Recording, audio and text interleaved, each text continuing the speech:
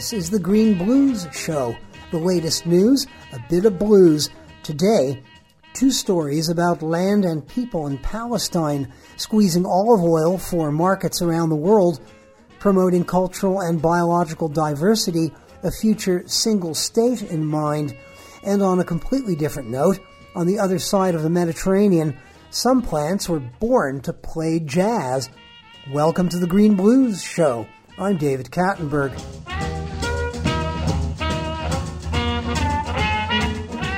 Nothing has as much of an appetite for raw material than a weekly hour-long radio show.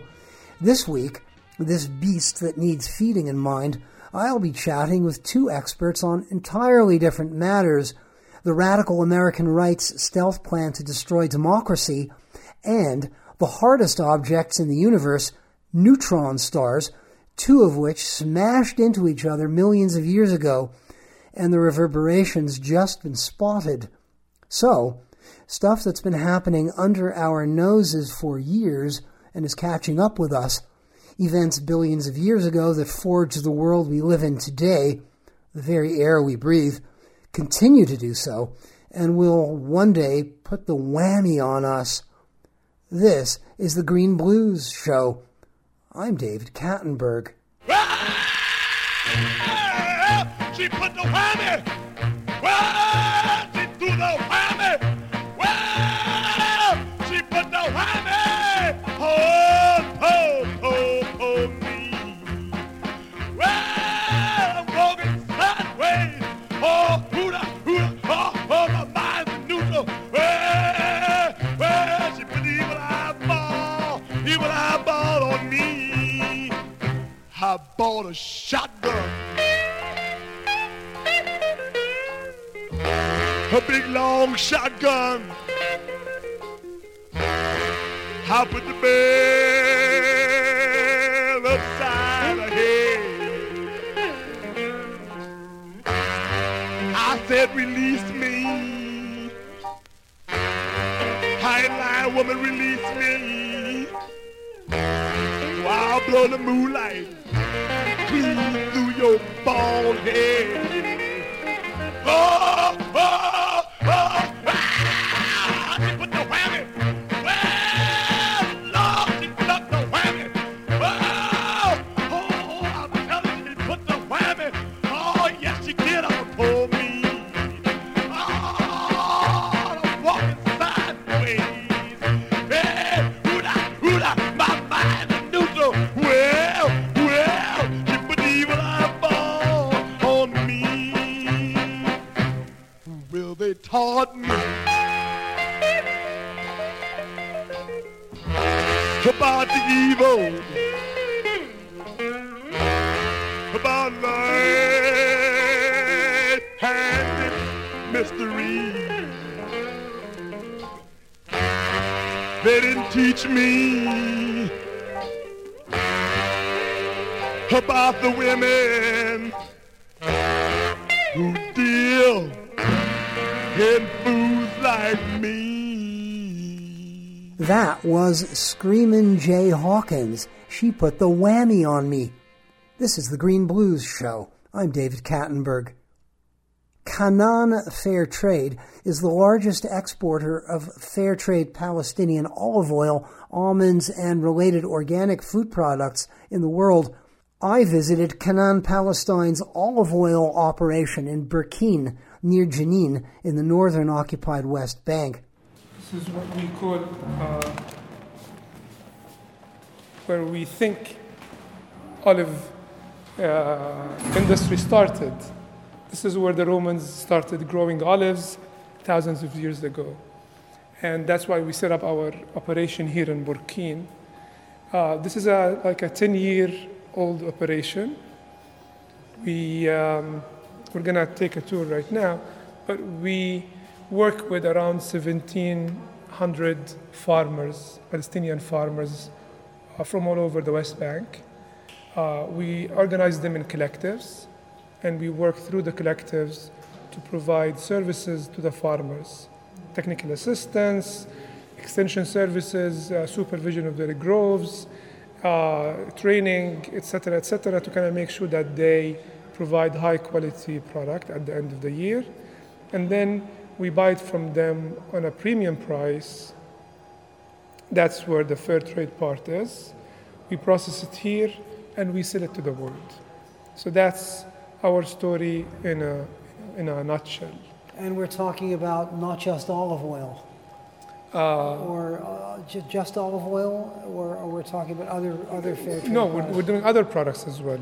We're doing other pastes and tapenades. We're doing dry foods like ftool and frike. And we just ventured into almonds. Almond is also an ancient, indigenous product, indigenous variety of species of Palestine. So we started with that. We're not processing almonds. We're selling it whole as is. But we also we have byproducts from almonds, where we have almond oil and almond meal. So we mill the oil out of the almonds. We sell it to cosmetic companies and other ingredient companies. Including Lush, I've just found out. Including Lush and others. Lush Canada. And others. And who? Lush UK and Lush Canada. Lush UK and Lush Canada. We have Ben and Jerry also using our almonds in their ice cream and developing supporting existing flavors and developing new ones. And we have distribution partners all over the world for all of our products, not just like the oil, but also the almonds and other products.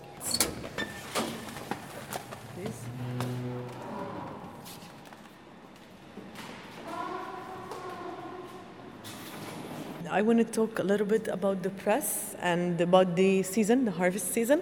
So this is an Italian press. It's the most fine, the most modern press in Palestine. You can expect the best quality. It presses on low water temperature. This is why it's called a cold press.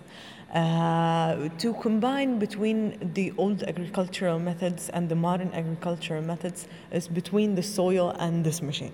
This is how we combine. We actually encourage our farmers to keep their grandfather agricultural methods, to help them keep their methods that they learned from their ancestors, and at the same time to refine this olive oil in this beautiful machine with the modern agricultural ways and to keep their product organic. They have been growing organic products since ever. This is why it was so easy flow to implement organic production in Palestine.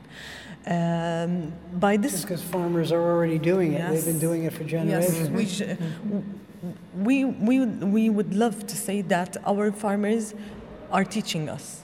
They are giving us more information about the land every day. We are still learning every day from our farmers. We have found before a couple of years and what do we call it? The backyard of An ancient press. an yeah. ancient press, An ancient just Roman press. behind the company, and they are storing olive oil the same way that we are storing olive oil here at Canaan. They're using the same methods. They know what's wrong. They know what's right. They are teaching us more than we are teaching them.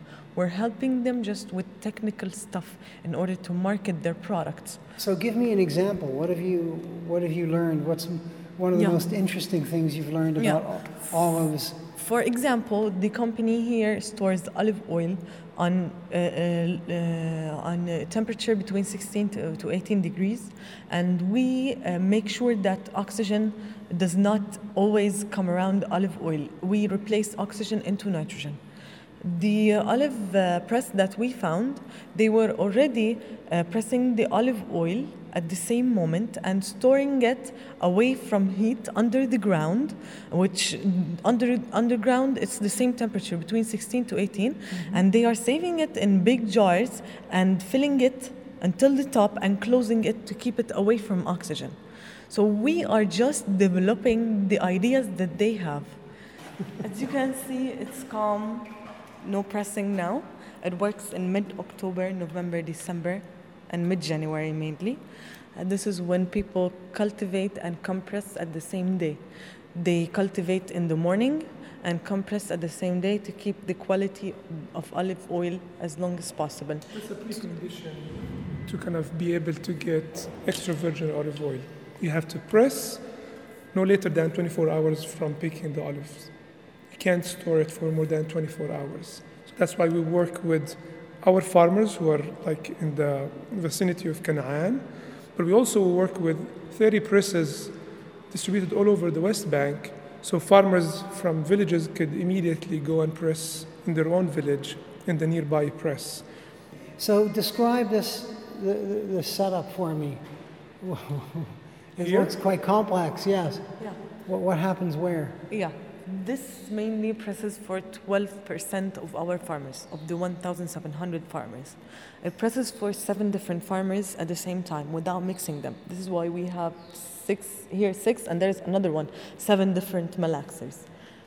The process works this way. There is a big hole outside where it brings olives from outside to the inside. Farmers, small-scale farmers that we work with, has between 60 to 100 dunams. So they cultivate between 500 to 700 kg per day. When we say 7 different farmers, we mean each malaxer has a capacity between 500 to 700 kg. We mean about 3 to 3.5 tons. They bring their olives. It comes in through this small tube to the blower, where it blows all the leaves, and then to the washer in this small sink. And then from here to an elevator to the disc crusher. This is something made uniquely for this machine. It has a disc and it has knives on it. It slices up the olive instead of crushing the olive.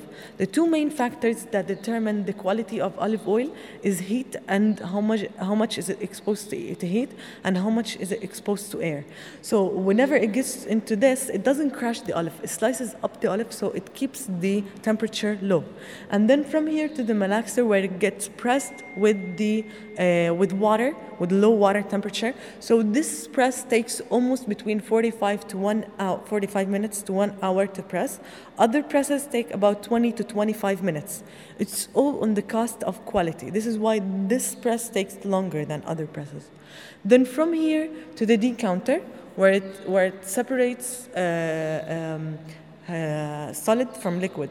It separates the husk or the meat of the olive to oil and water, and then to the filter where it separates olive oil and water.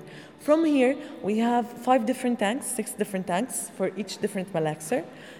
We separate the olive oil for each farmer. We test it. We make sure if it's virgin or extra virgin, because this small difference between virgin and extra virgin can make a difference in paying the farmer. It makes a difference in bottling, as we sell virgin only for cosmetics. We only bottle extra virgin olive oil. In order to make a competition between the farmers, the only thing that defines extra virgin is how you cultivate. How long time do you keep it in exposed air and exposed heat? So this means that how much the farmer took better care of his tree or of his land. He didn't step on the olives. He didn't cultivate by sticks. So this small things make big difference. So, for example, last year, virgin olive oil farmers were paid 25 shekels, 25.5 shekels per kilogram. Extra virgin olive oil farmers were paid 27 shekel per kilogram. That shekel and a half, if you took better care of your land, you had extra virgin olive oil, you get paid better. This is how we make this fair competition between the farmers. Then from here, this olive oil, when it's tested and everything is fine, it goes into storage. We have a 3rd test here at the company where we do a tasting test. Even if it was extra virgin and the tasting test didn't get in our standards, it goes into virgin olive oil. هذا ايش؟ في كمان واحدة معاه كيسين. ايه؟ جوا تسكروش، الدكتور غير رأيه. خلي بدي أغير عليه. So here is the bottling line. This is the filtering area where we send or bump olive oil, extra virgin olive oil, from stores downstairs to upstairs. We only bump olive oil when there is an order to keep the quality as much as possible. As down, we have a climate set. It's between 16 to 18 degrees in summer and in winter in order to keep the viscosity of the olive oil. And we pump olive oil into these tanks. These tanks are connected to the bottling line. This bottling line bottles almost 1,000 bottles in an hour. It pumps nitrogen to replace oxygen into nitrogen into bottles, and it does everything. Pressure caps and labels and everything, but the boxing is done by hand by the workers. How did you learn so much about olive oil? Yeah, I've been working here for the past 2 years, and I studied geography and political science. It's in the middle between what Kanaan is working all about, but still, I can't say I've learned everything. I'm still learning. Day by day, we still learn everything over But here. like the whole oil and the whole olive industry is deeply rooted within Palestinian culture. Yes. You know, we, start our lives with, picking olives, and we end it We eating have oil. olive trees in our garden. It's not the fact that only farmers have orchards. It's a culture to grow olive trees in our garden and in our houses. It's really known that the whole olive industry started in the Middle East. So we would like to say that it started in Palestine. So you're carrying on a tradition. Absolutely. Yeah.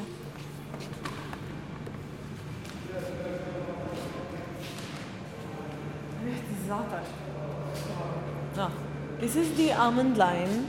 It's the first of its kind in the Middle East. The nearest one is in Turkey. It shells and breaks almost 1 ton in an hour. It does shelling, sorting, and grading. Basically, shelling, grading, and sorting. It grades almonds into 5 different sizes, and then women sort by hand all the broken ones, the scratched ones, in order to press them. We only press the scratched and the broken ones. The whole almonds we sell as whole almonds in raw material, as a raw product for other companies to use it as an ingredient. Basically, we have one variety of almonds in Palestine called Hassan Asad. They're named after a farmer, Hassan Asad, who actually helped make this plant indigenous, basically, because it's half wild, half planted, so it uses less water, and it has one of the biggest sizes almonds in the world. This is about 19 almonds for 1 ounce. California almonds are about 23, yeah. So it's much bigger, it's more flat, it has a gold color, and it's perfect for roasting. So, and through the high demand in the world for almonds, it's a trend now, almond milk and almond butter, and people are getting to know more about almonds. There's a comparison between olive trees and almond trees in Palestine. A farmer would like to grow an olive tree because it stays more. It has a long life. It can stay for thousands of years. We have olive trees in Palestine. We have the oldest tree on earth. It's an olive tree. It's in Walaji, yeah. We have some olive trees over here that are about between 500 to 1,000 years. It's been here since the Romans. Almond trees are about 15 years old. They start to give after 2 to 3 years, and then after 15 years, they don't give anymore. So these farmers are thinking more about what if the almond tree stopped giving, and what if I don't have money to plant anymore. Now they know that this added value of organic and fair trade, beside that almonds is already quadruple the price of olive oil, but still at the same time this edge of added value will give them even more profit to their product. They know that they want to grow almonds now. And they want to diversify as well. Yeah. They want to diversify their investment. So it's not just olives, it's almonds and other products as well. And we are working with farmers to introduce even newer products, like what we do use with Maftool and Frike, and which is really basically booming in the US. Yeah. This is the byproduct of the almond. When we press it, this is the de-oiled almonds. We grind it and it goes into almond meal. Almond meal, we use it as a substitute for wheat, for people who want free gluten, who has high health awareness. Gluten-free. Gluten-free. That is gluten-free, Yeah. And it's high in protein and other vitamins as well, vitamin E and vitamin and potassium and zinc. It's really very highly nutritious. Ghassan Al-Jamal is in charge of business development, and Namith is a marketing assistant at Canaan Palestine. For more information about Canaan Fair Trade and its products, go to greenplantmonitor.net.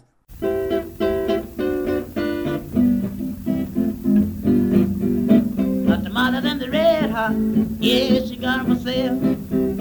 Hot tamales and the red hot, yeah, she got 'em for sale. I got a good such long and tall, she sleeps in the kitchen with a piece in the hall. Hot tamales and the red hot, yeah, she got 'em for sale, I mean, yeah, she got 'em for sale, yeah. Hot tamales and the red hot, yeah, she got 'em for sale. Hot tamales and the red hot, yeah, she got 'em for sale. She got 2 for a nickel, got 4 for a dime. Won't say more, but they ain't none of mine. Hot tamales and the red hot, yeah, she got 'em for sale, I mean, yeah, she got 'em for sale, yes, yes. Hot tamales and the red hot, yeah, she got 'em for sale. Hot tamales and the red hot, yeah, she got 'em for sale. I got a letter from a girl in the room, now she got something good she got to bring on soon now. It's hot tamales and the red hot, yeah, she got 'em for sale, I mean, yeah, she got 'em for sale, yeah. Hot tamales and the red hot, yeah, she got 'em for sale.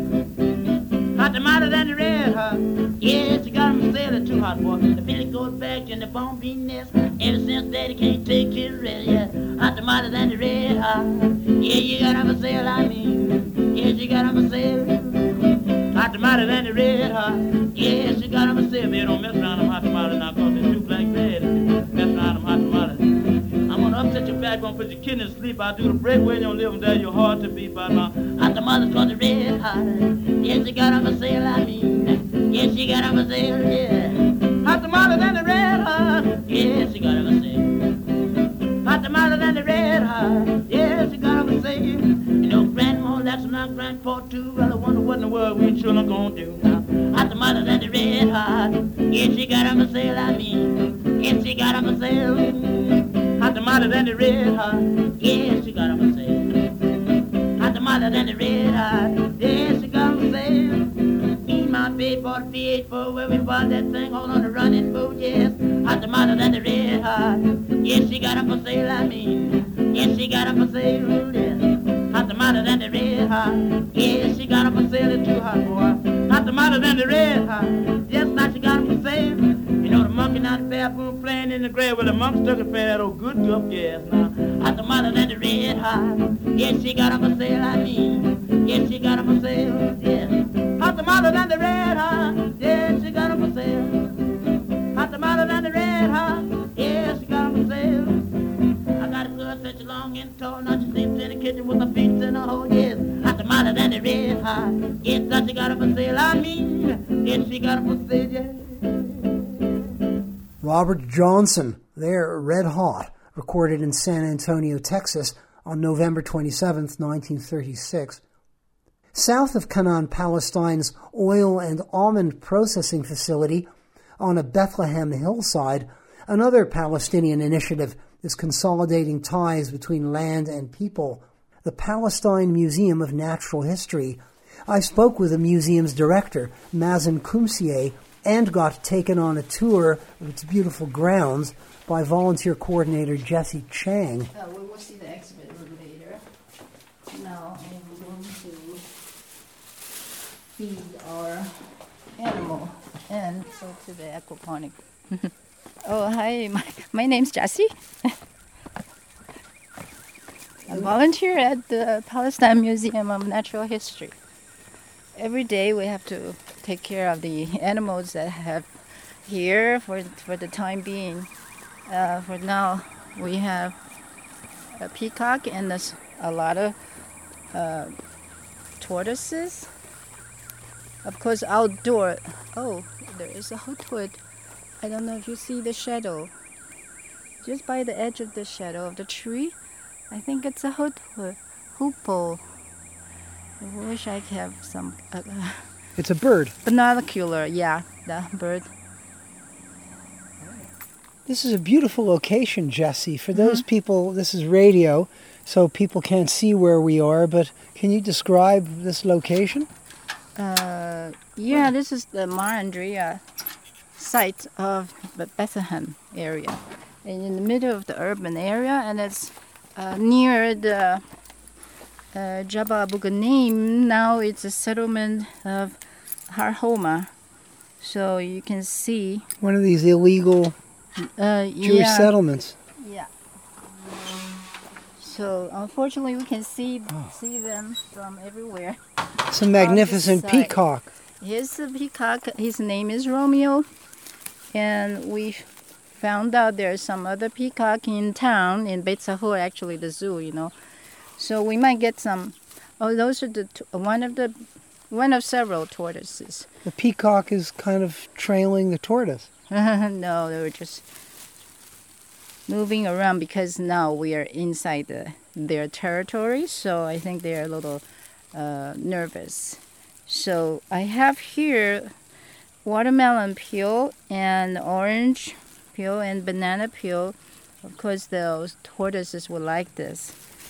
And I also have some mulberry and loquats. So all those is, from the trees on the side here, garden. So if we cannot consume, of course we love the loquats and the mulberry. If there's there's plenty of extras, so we can't even consume all of them. The rest will go to our beloved animals here. So in this enclosure, you've got this peacock and you've got tortoises. Yeah, it has different creatures over time period. Yeah, if you remember in the video, we had a owl.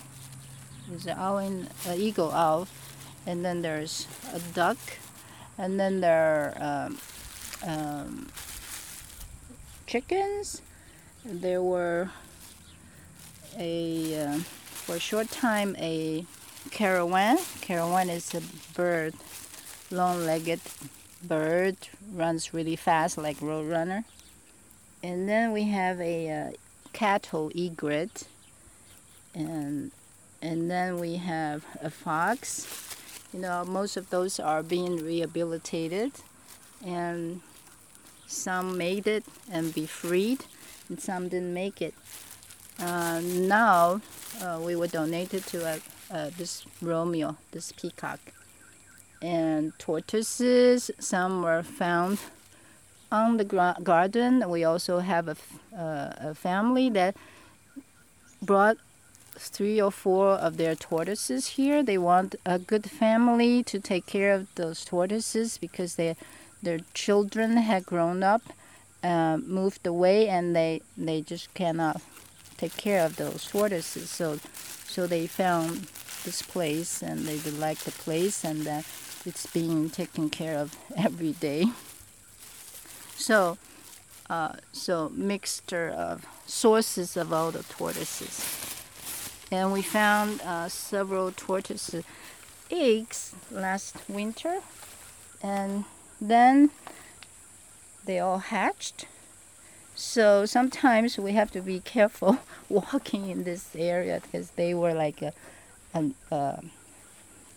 quarter, American quarter size, small. Of course, they are growing a little bit bigger. And I'm going to put some more water. So Mazunkum say I'm professor at Bethlehem and Birzeit universities. And previously I worked in universities like Duke and Yale universities in the U.S. And University of Tennessee. I was professor in medical schools. My background is in biology, biodiversity, and medical genetics. I switched areas because I am interested in many things in my life. Where are we right now? So this is the part of Bethlehem University. It's a campus that's near Bethlehem University. It's called Mar Andrea campus. And on this campus, we established as a new project a Palestine Institute of Biodiversity and Sustainability. and a museum of natural history, a botanical garden, agricultural research center. Nature and human society both reject attempts at monolithic societies, monolithic cultures, monolithic nature. In nature, biodiversity, why do we say biodiversity is important? A healthy ecosystem is an ecosystem that has many species, few individuals from many species. An unhealthy ecosystem is an ecosystem that is dominated by one species, right? And that's an unstable ecosystem that's not healthy even for the dominant species. Eventually, this dominant species will crash. So the same in human societies. A diverse society, which includes people of various religions, various cultures, various backgrounds, is stronger physically, more able to sustain itself than a society that's in which one religion or one ideology tries to dominate, or one skin color in the case of South African apartheid. The Nazis failed because they were looking for a society that's German, Aryan-speaking, white people. And logic says that such a society that's dominated by one species does not survive, or by one ideology, or by one religion. Concretely, your work here, how does My work is to accelerate the day in which humans can live sustainably in a diverse, this is important word, in a diverse social ecosystem and a diverse natural ecosystem. Accelerate that day that's coming. And protect the ecosystems that exist. Where there's ecosystems that are diverse, like nature preserves, we need to protect them, right?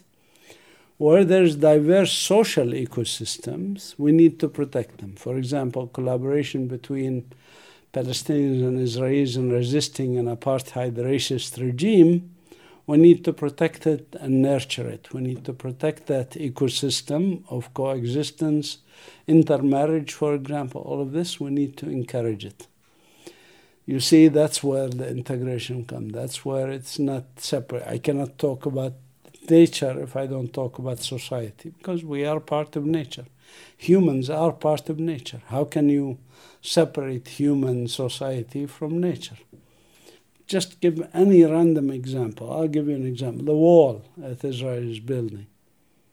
That's not just a social phenomenon. It's an environmental justice phenomenon. It's a human rights justice phenomenon. It's a religious phenomenon, because Palestinians are prevented from going to pray in Al-Aqsa Mosque. Or I, as a Palestinian Christian, I'm not allowed to go to the Church of the Sepulchre in Jerusalem. Even though I have an American passport, I'm not allowed to go there. And it's ugly. Environmentally, it's a defacement of the land, as these settlements are. You look at the settlements, right, and it's an incredible act of kind of vandalism on a large scale. So it's destructive on very many aspects, okay? And you cannot isolate this aspect. You cannot say, well, I want to address just this one aspect. You cannot do that. You have to address the aspects in a holistic picture. The new philosophy of ecosystem restoration of damaged ecosystems, you have to think holistically of all the species that exist and the network that exists between them. All of this ecocide, if you want, you can call it genocide or politicized, destruction or of ecocide. Like 1 million olive trees. It's a destruction of a community. The destruction of this community, you cannot take one part of it and say, this is the part that I want to focus on. You have to look at the whole picture. Yeah, this is a biodiversity center, the Palestine Institute of Biodiversity and Sustainability. So we try to live the way they respect the biodiversity, respect the environment, and looking for ways that we can live sustainably. Since we have this site to develop the museum project, it's been two years, 2 olive harvesting years. So we have harvested two years the olives. And the second year was better harvest than this first year. Before we started here, there was no, the grounds were not well taken care of. So the trees are, some of the trees are not very happy. Once we moved here, we have constant care of all the trees, trimming the trees. I think have some human interaction with the trees that also encourage the trees to be happier. This olive tree number 42. Tree number 42, and we have total 85 olive trees, but some are really ancient, like this one, or even other bigger ancient ones. Several the other daily tasks, special tasks. Where are we going, Jessie? Our greenhouse, where the aquaponic systems are. Outside the greenhouse, you see the interpretive signs tell you what's aquaponic. And it smells, it's humid and fragrant. I smell basil. What do you see? What do I see? Well, I see beautiful basil and I smell it. This is lots of basil. What else? Oh, you're testing me. These are tomatoes? Oh, those are tomatoes. Yes. Those are obviously tomatoes. Yeah, those are tomatoes. And these are Chinese eggplants. Chinese eggplant. This I haven't figured out what it is. Here. This is a surprise. I thought it's gonna be those Palestinian huge, big, fat eggplant, but it turned out to be a thin, long Chinese kind. And where did you get the seeds for this? I do not know. Somebody else has got the seedlings or the seeds growing from seeds or seedlings. I can't remember. I don't remember because a lot of volunteers helping us with this.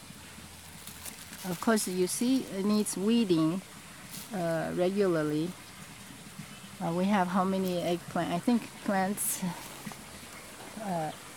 like a dozen eggplant plants. And here is about, I think like more than 2 dozens tomato plants. We have lots of harvest today. If we can pick up those red ones, there are so many. And we'll weigh them.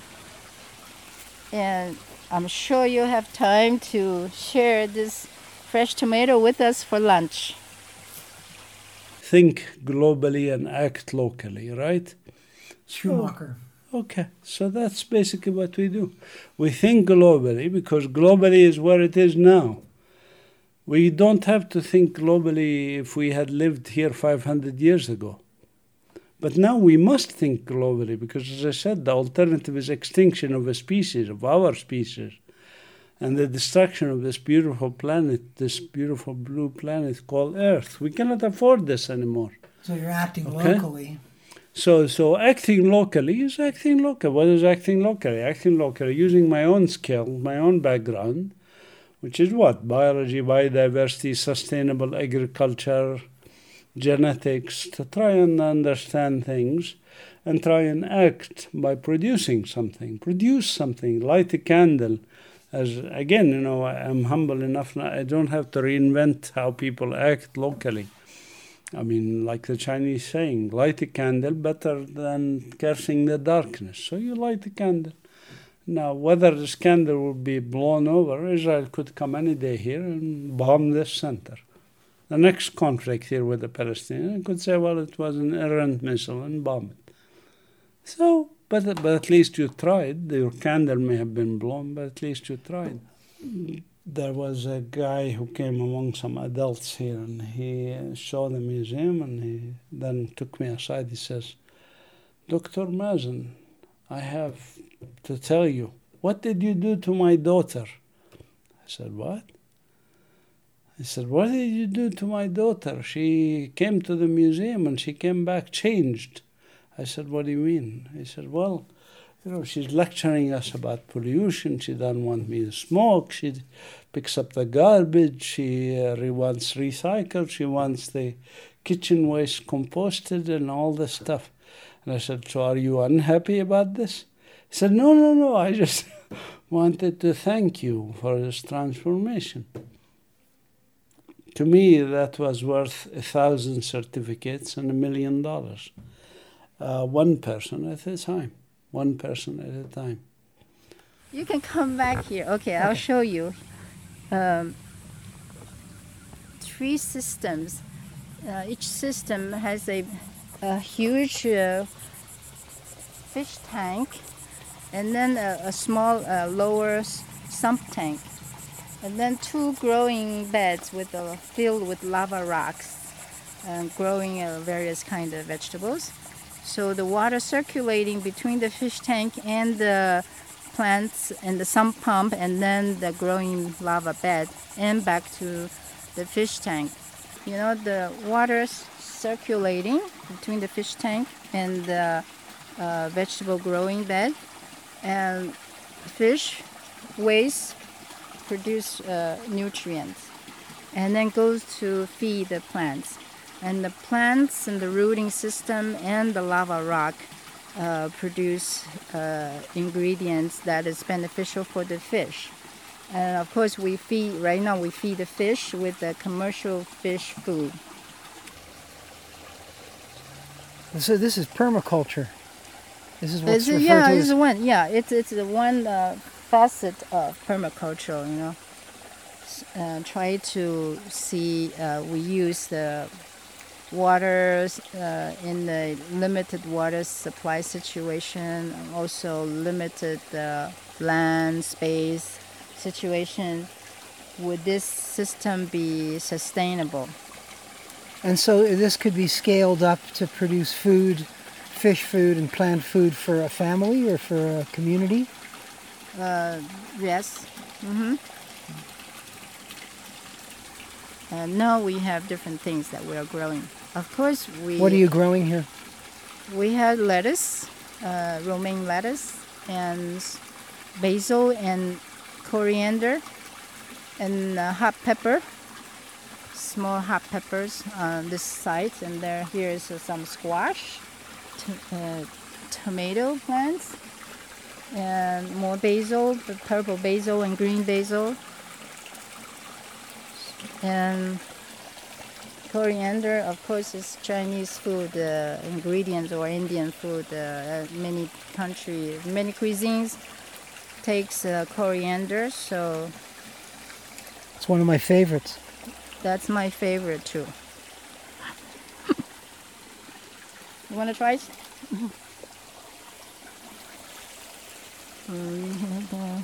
With a little.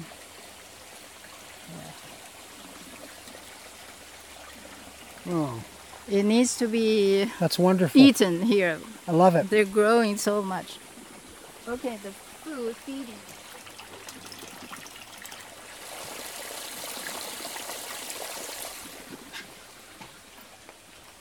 You're going to feed the fish? Yeah, I'm going to feed the fish.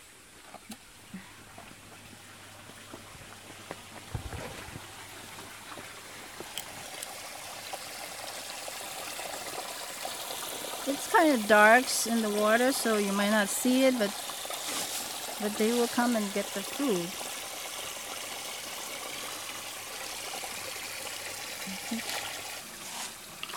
Whoa!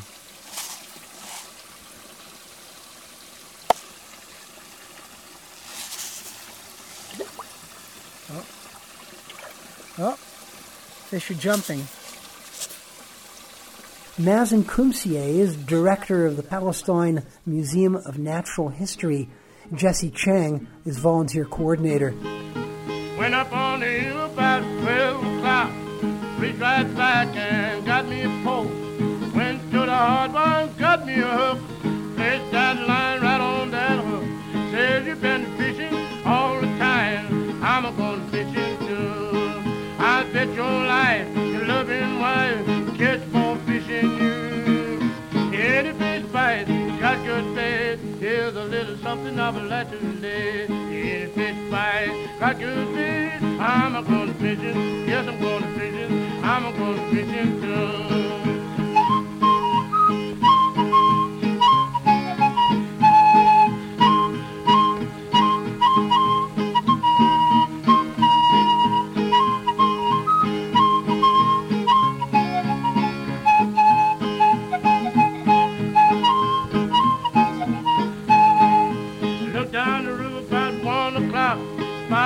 Catfish swimming around. I got so hungry, didn't know what to do. I'm gonna get me a catfish too. Yeah, you been fishing all the time. I'm gonna fish it too.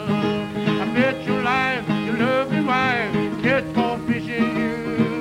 In the fish bite, got good bait. Here's a little something I would like to relay. In the fish bite, got good bait. I'm gonna fish it. Yes, I'm gonna fish it. I'm gonna fish it too.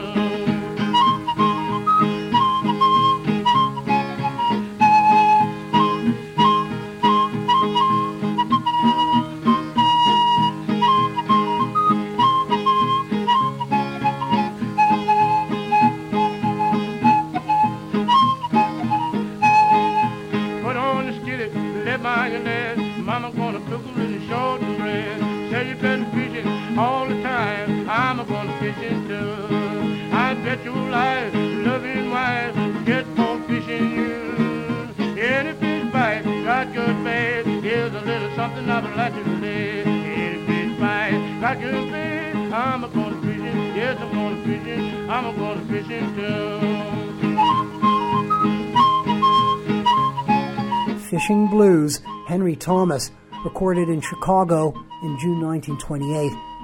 You're listening to The Green Blues Show. I'm David Kattenberg.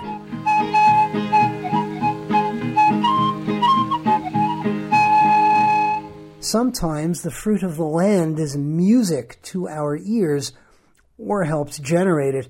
Across the Mediterranean from Palestine in the south of France, cane reeds provide this service.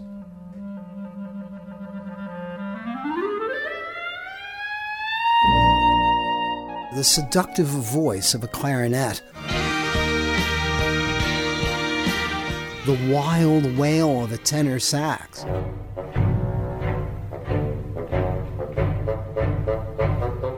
the whimsical tones of a bassoon or oboe. Each of these musical sounds is produced by blowing air over a thinly shaved reed sliced from a cane stalk. The reed in this oboe could have been made from cane grown in the Var region of southern France between Saint-Tropez and Toulon. An American artist wants to come today to visit our factory and he wants to buy some canes, bassoon and oboe. I will tell him to come this afternoon. Thomas Donati is the third generation of cane producers here in the Var. Back in 1932, Thomas's grandfather turned cane into flower baskets. One fateful day in 1940, an American showed up in search of reeds for his clarinet. The Donatis have specialized in music reeds ever since. For years, they delivered their cane to reed producer Steuer in Germany. The Donatis purchased Steuer in 1994, moving the factory to the village of Carqueiranne. Okay. Alors, Thomas Donati takes me on a tour of a plantation outside the village of Pierrefeu, where cane grows sky high, raw material for lots and lots of music reeds. Sometimes it's like a deep forest. Giant cane, Arundo donax, grows all around the Mediterranean, as well as in Argentina, Australia, and South Africa. In the southern U.S., it's considered an invasive species. Here in the Var, giant cane is perfectly suited for clarinet and sax reeds. This is a 1-year cane. Okay, the cane is green and soft, and this is a 2-year cane. The cane is hard. You have some yellowish color. Cane stalks are harvested in their second year once photosynthetic pigments have faded away and hard lignins have accumulated. Thomas points out a perfect specimen. Here you have a cane. of saxophone, tenor sax. Then you have some tubes for alt sax. And if you go up, maybe you will find some clarinet tubes. You can potentially find tubes for any woodwind in one cane. Baritone, tenor, alto sax, soprano, clarinet, bassoon, and potentially oboe. But oboe, we use a cane from a different place. What makes France's Var region such a special place to grow cane reeds? Its famous east wind. We have Le Mistral, which is a strong wind that give it muscles, strength, and flexibility. Clay-rich soil and high humidity generate cane of all sizes, skinny ones for oboes and bassoons, thicker ones for clarinets and saxes. This cane is grown organically. At Steyr, we were one of the first not to use pesticides. Because the reed got in the mouth of a musician. So the cane has to be cultivated 100% organically.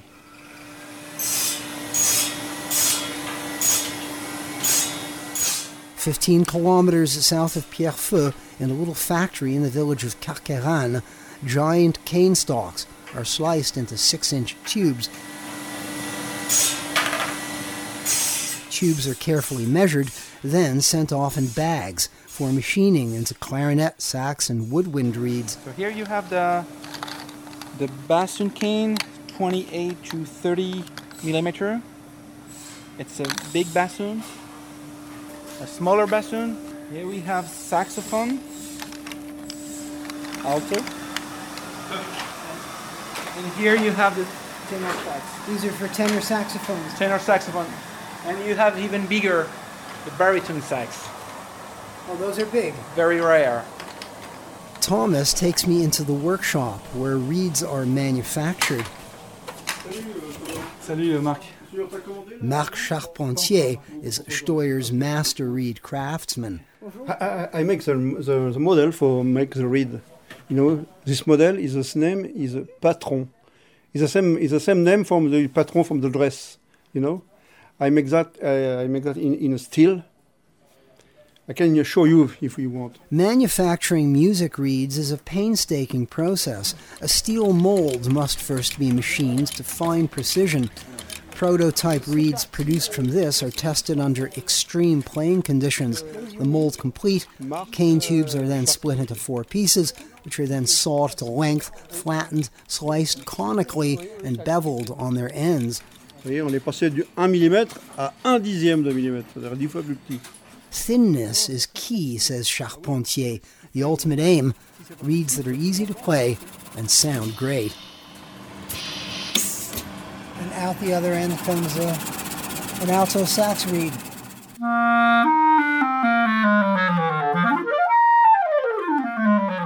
In the end, it's clarinetist Thierry Maison's job to find out how easy reeds are to play and how nice they sound.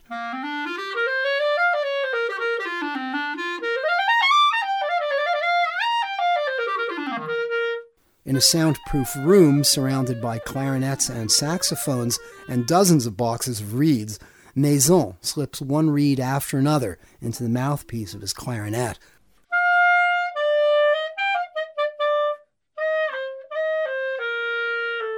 These reeds have come a long way from the windswept cane fields where they were born. They'll be making music for many years to come.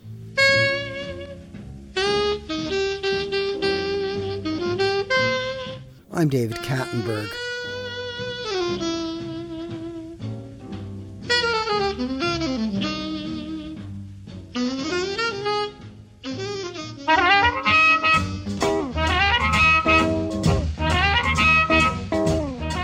And that's it for today's edition of the Green Blues Show. The latest news, a bit of blues. Listen to us on CKUW 95.9 FM, University of Winnipeg Radio, here in Winnipeg, and at ckuw.net. Subscribe to our podcast at greenplanetmonitor.net or around the world on iTunes. The Green Blues show is created by Earth Chronicle Productions in cooperation with CKUW 95.9 FM. We're both based in Winnipeg, Canada. I'm David Kattenberg. See you again next time. Bye-bye.